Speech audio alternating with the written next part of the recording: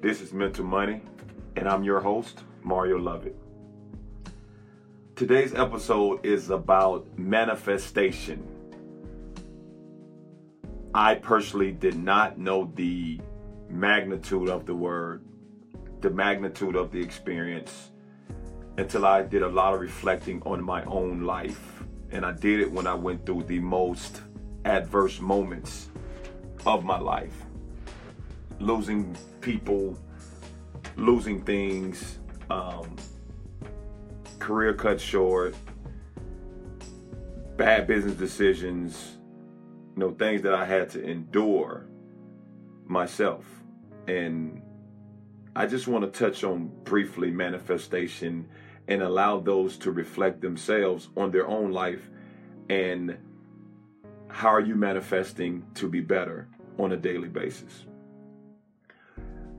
And the steps in that will allow you to make sure you're on the right side of the track to go to the optimal level of manifestation. Well, when manifesting, these are the things that I learned from it.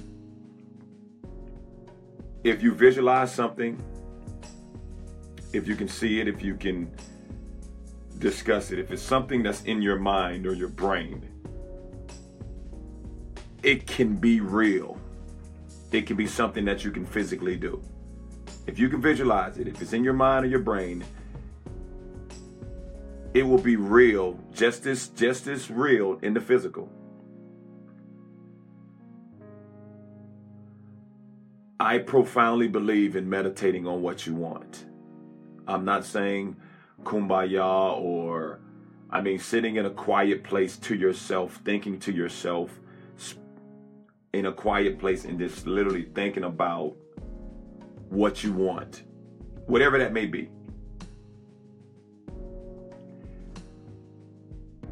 See it, smell it, feel it, hear it.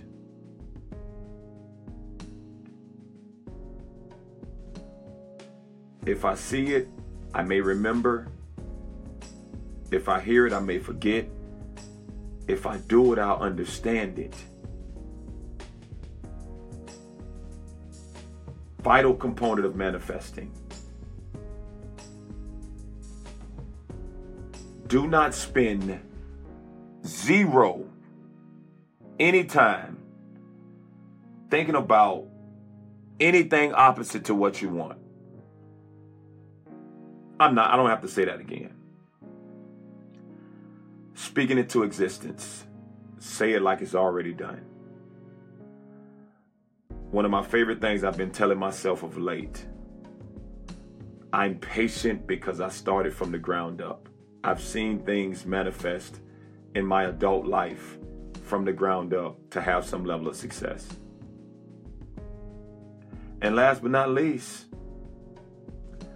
always stay positive. Your mind just been fed money.